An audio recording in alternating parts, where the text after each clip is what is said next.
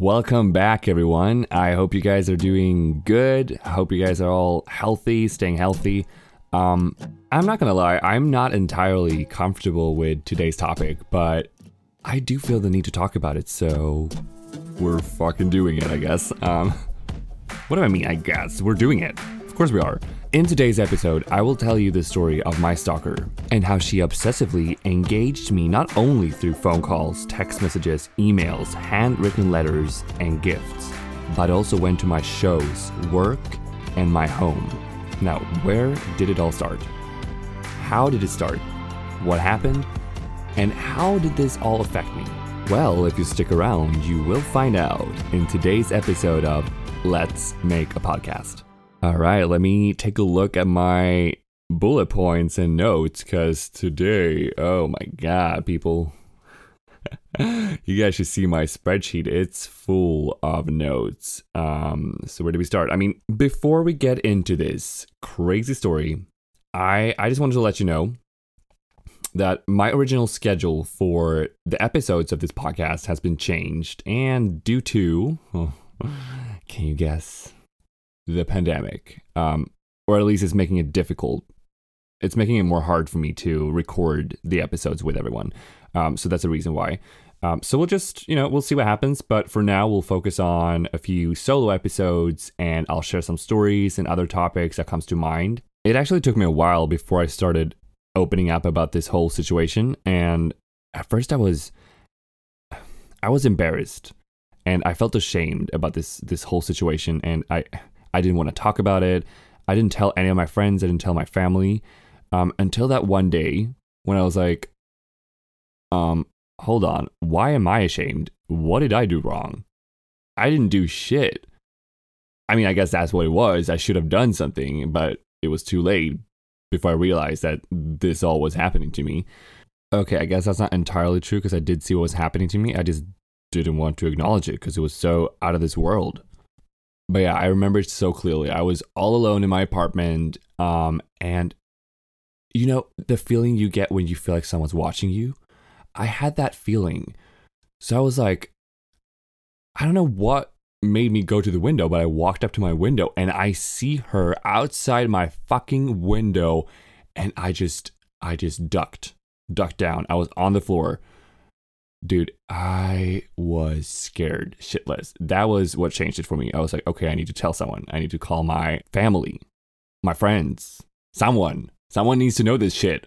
What if I get abducted? Or, I had nightmares about this entire situation where she would come up from underneath the bed and use a syringe and drug me and then drag me out of my apartment. And I think that was one of the reasons why I felt embarrassed, and why I'm still a little bit embarrassed and have a difficult time talking about it, because I felt helpless and weak and less of a man.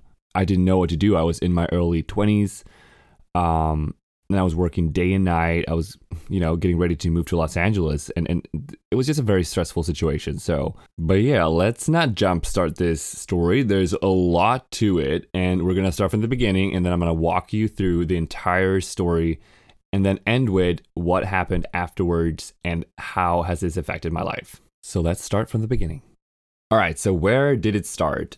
This started back in 2016. Summer of 2016, I was connected with this producer who were just awarded a new international project for a new experimental stage performance, and my name came up and they gave me the job. That was like my first casting gig. Coordinating job, I guess. But I was also part of the show. So yeah, I was doing everything, as always. During this time, I had a day job as a substitute teacher. I was also directing 5 plays of children's theater, and I was writing the next big fundraiser show. It's a thing, or it was a thing, back in my hometown. And as well as rehearsing for another show, another gig that I was part of. And on top of this, the producer that I was just introduced to, she was producing other shows around Sweden and needed assistance. So I was like, well, a new opportunity, which means more experience, more knowledge. So yes, I said yes.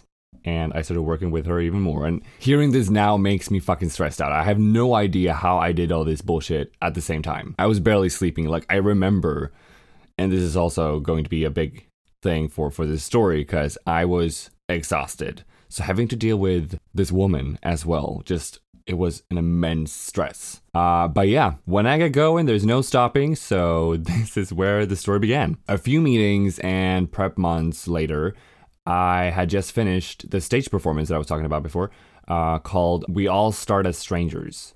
And I had just wrapped up the summer's children's theater, and I was ready to start rehearsing for my other gig that I booked. And then this is how I was introduced to what later became the stalker. So from now on, she was part of all our meetings and rehearsals, and this is where it started to build. I received about 20, 30 text messages a day. Could be anything from mindfulness quotes to short inspirational messages to, how are you doing? What are you up to? Do you want to meet up? Sometimes she called me and sometimes she would email me. Anyways, 6 months into the rehearsals and meetings, I was getting annoyed.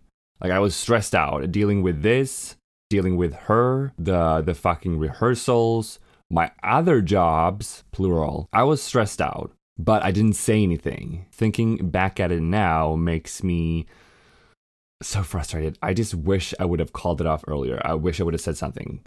I didn't really see what was going on, but I was like, what the fuck? Why is she texting me 20, 30 times a day? Why would she do that? But I didn't say anything, and I didn't really know what to tell her, to be honest. But my energy got drained. Every time I saw her fucking name, I was like, fuck. I just threw away the phone. And yeah, a detail worth mentioning is that this lady had kids, and she was much, much older than me, so... 37. I was 22 at this time and she was 37, which to some people might be okay, but to me was just weird. I don't have words for this. To me, it was just so bizarre and out of this world. She kept asking if I wanted to have dinner with her and talk, or if not, if she could write me something. And I was like, well, why is she asking if she can write something? Of course she can. Just fucking email me. In my busy mind, I was just like, send me the fucking email. I'll deal with it later.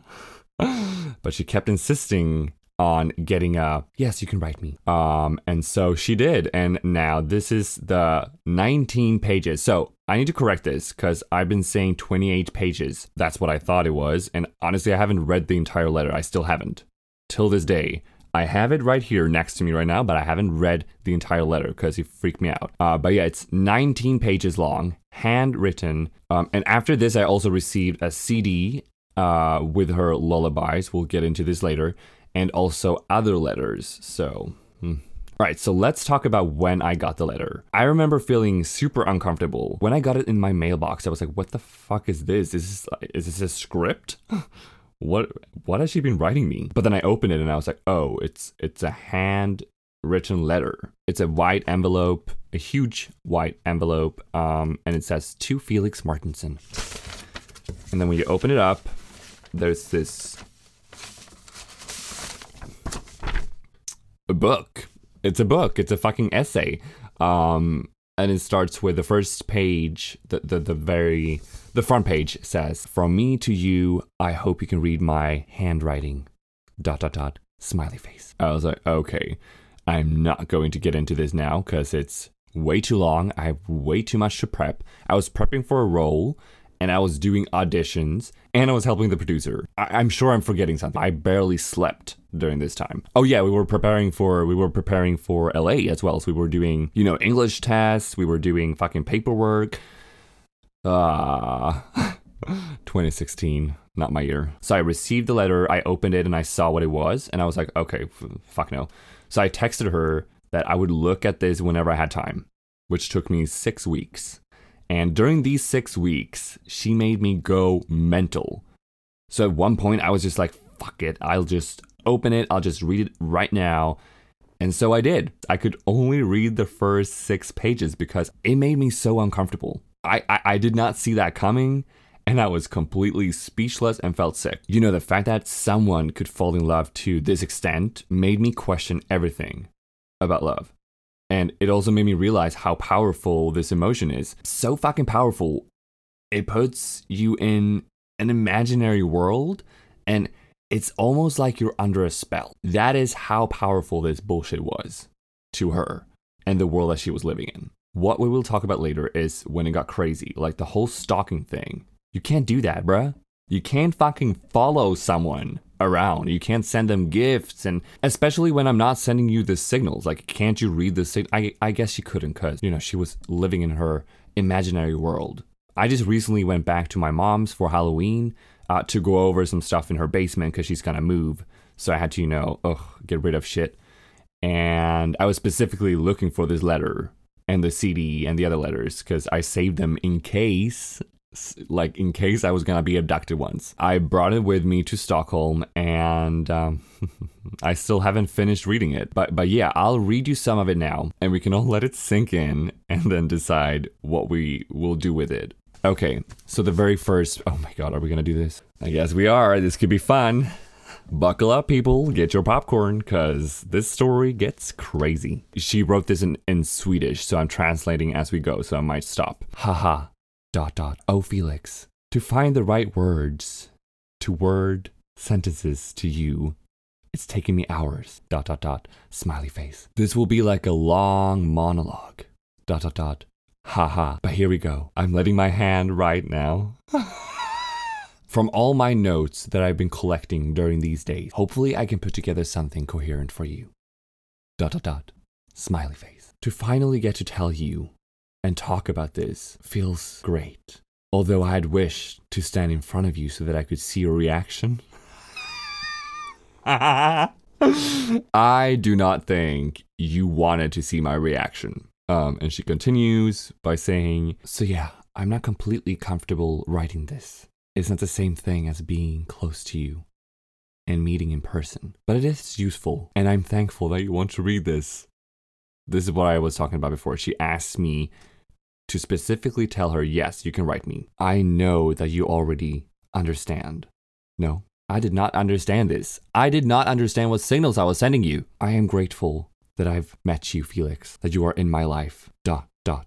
I feel so safe and glad and happy and calm when I'm next to you, when I'm next to only you. I don't know how you are experiencing our meetings, what you feel and think about me. I really want to talk to you. I really want to know. It's very important to me. You are younger than me, but in another universe, we're the same age. Age is just a number. True, I guess. But my soul is as young as yours. I know I've told you a few times over text. Yes, you have. Yeah, okay, let's skip this page. And then she's talking about, oh my god. Then she's talking about our age for another page, about the universe and how it's all connected with dreams and the future and living in the moment. I always want to be next to you and be there for you, but I don't want to stop your dreams. I don't know if you want me close or what you're feeling, but my soul really wants that. Okay, we're on page 6. I've been skipping a lot because I don't know what to do with this. I know you want to leave this town, and I wish that I can move with you, but I know deep down that it's not possible with my kids and the journey I'm on right now. But right now, I don't want to think about that. I love to laugh with you. I love your humor, your thoughts. I want to be next to you and watch movies and hold your beautiful hands, maybe cook together. I want to be creative next to you. I wish to kiss you and hug you. That's what I want. I can't do this. I can't do this anymore. I can't read it. I just can't. That's the letter. I don't know how I'm gonna edit this together because I had to take a few breaks during the read of this letter. So after this letter, things slow down because I finally stood ground and I told her we're not living on the same planet and we're not in the same world. You need to stop writing me, and I don't feel the same way. So she stopped. Well, almost. She just kept on sending a few texts every now and then. But yeah, so 6 months went by and she only sent me a few texts and quotes, every other month. And it was finally time for the premiere of the show that I was working on. So another stage performance. And I almost died when I saw her in the audience. I can't tell you how shocked I got. It was in the middle of this emotional scene, and I had just received a letter from the doctor where it stated that I had cancer. And then I look out in the audience, to receive some emotions out of that. And then I see fucking her. I mean, she loved it. She loved every fucking second of it. Afterwards, she came up and hugged me. I froze. I didn't know what to do. And she gave me flowers. So that was the first time. Then the next day, she came back for the next show. Fucking front row. She was sitting there. And then after the show, she gave me another letter with 2 notebooks. I never read the letter, but I did take the notebooks. I used them. They're good quality. Maybe that's weird. The thing is, her intentions with these fucking notebooks was, let me just pull out the letter. These notebooks are to write questions to her or for her that I might have because of the letter that she sent me. Bruh, I had so many questions, but I didn't want to ask you them. But somewhere in between the first letter and this letter, I also received another letter along with a CD. I can't find that letter though. But that was sent to my apartment. But I still saved the CD. It's in another envelope, a white envelope, and it says Inner Harmony. I haven't played it. I just remember that the letters said that it contained her collection of lullabies that she produced. Yeah. After this, it all went downhill. She came to my workshop where I was building backdrops for the upcoming children's theater. And this was happening every summer. I did this. I was directing children's theater. That was also my first acting gig when I was a teenager myself. But yeah, it's something that is coming back every summer, and we do this for the kids, and yeah, it's a big thing in my hometown. Now this fucking lady comes to my workplace. She's just standing there in the door one day, and I froze again. I was like, what? How did you know? And how did you get in here? She had some weird excuse. She was like, I need help with my phone. I'm like, okay, well, I can't help you. And then I closed the door. Well, I wasn't that rude, but I was like, okay, I don't know. Maybe you can ask someone else. There might be someone else at the office. So she left. I closed the door. And yeah, after that, she started following me on the train. I have pictures of her on the train ride, following me, sitting opposite of me. After the train ride, she sent me a text thanking me. To her, it was this out of this world experience, and she felt so thankful that we shared the train ride. Bruh, we didn't share shit. I was going someplace and you followed me. We didn't share shit. I was trying to get away from you. After this, there was an entire week of her walking outside my window, or she was walking. I don't know what the fuck was happening. But this one day I was home alone and I was just thinking, like, I was feeling, like someone's watching me. It's so weird, that's psychology right there. But I felt like someone was watching me. So I walked by the window and then I see her walking towards my window. I fucking died. She was walking outside my apartment, which is the total opposite direction of where she lives. And she did this for an entire week. And I have 2 videos of her on my phone because, she fucking scared me. I don't know what to tell you guys. I was 22 years old. I was living a busy life and did not need this stress too. But yeah, this is where I decided to tell my parents and my friends. Something's fucking wrong and I don't know what to do. I don't know how to get out of this. And it was getting closer to me and Lynn moving to Los Angeles with all the paperwork and all that bullshit. It was just a stressful time. But yeah, the very last text I remember getting from her was one where she was saying that she wanted to come to the airport and say goodbye. I never replied. And I will be honest with you, this entire episode of my life has haunted me ever since. And especially now during quarantine and the pandemic, it's like all the things are just coming back at me slowly. I brought it with me to LA, and the first few months were not the best. I sometimes thought I saw her outside my window in our complex in Hollywood, looking up at our place, and it freaked me the fuck out. There was another point in my life where I was like, okay, I need to sit down. I need to deal with this bullshit. So I started writing about this experience, and I started writing a script. I never finished it, but it was enough to make peace, with all the stress that she put me through. So that's sort of where I left it. And now it started to come back again because of this pandemic, because I've had a lot of time to think about what's been going on in my life and what I've been experiencing. And to be honest, I don't know what I don't know what to do with this. except for sharing the story and telling you guys to look out, I had no fucking idea that I was sending her these signals. And I didn't really see the red flags until it was too late. I'm not sure if it was that or the fact that I thought that this could never happen to me or this could never happen in real life. This only happens in the movies or, on TV. Thank you, Ellen, Wilma, and Malin. They were there. They were supporting me, my fellow acting friends in my hometown.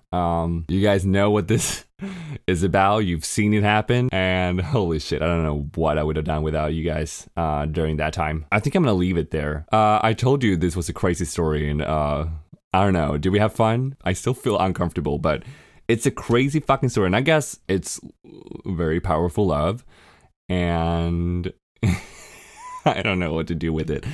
But I want more people to get involved and share their stories, because this is what it's about. It's about sharing during this difficult time. And since right now, it's really fucking bad in Sweden. We're getting worse. I think our COVID cases went up with like 80%. So we gotta stay safe, people. Let's unite. And yeah, know that you're not alone. We're in this together. Fuck yeah. All right. I might not upload another episode next weekend because it's very busy right now. I got some things going on, and we'll talk about that later. But for now, just enjoy the very first 2 episodes. The first one with Josh, we had a great time, got a great response. And then also this episode with the craziness about my stalker. Then the next episode will be with Lynn Anderson. So we're going to talk about how her life was affected by the pandemic, but also some memories and what we were doing in Los Angeles and stuff like that. So yeah, tune in. I hope you guys enjoyed. Thank you guys for listening to Let's Make a Podcast.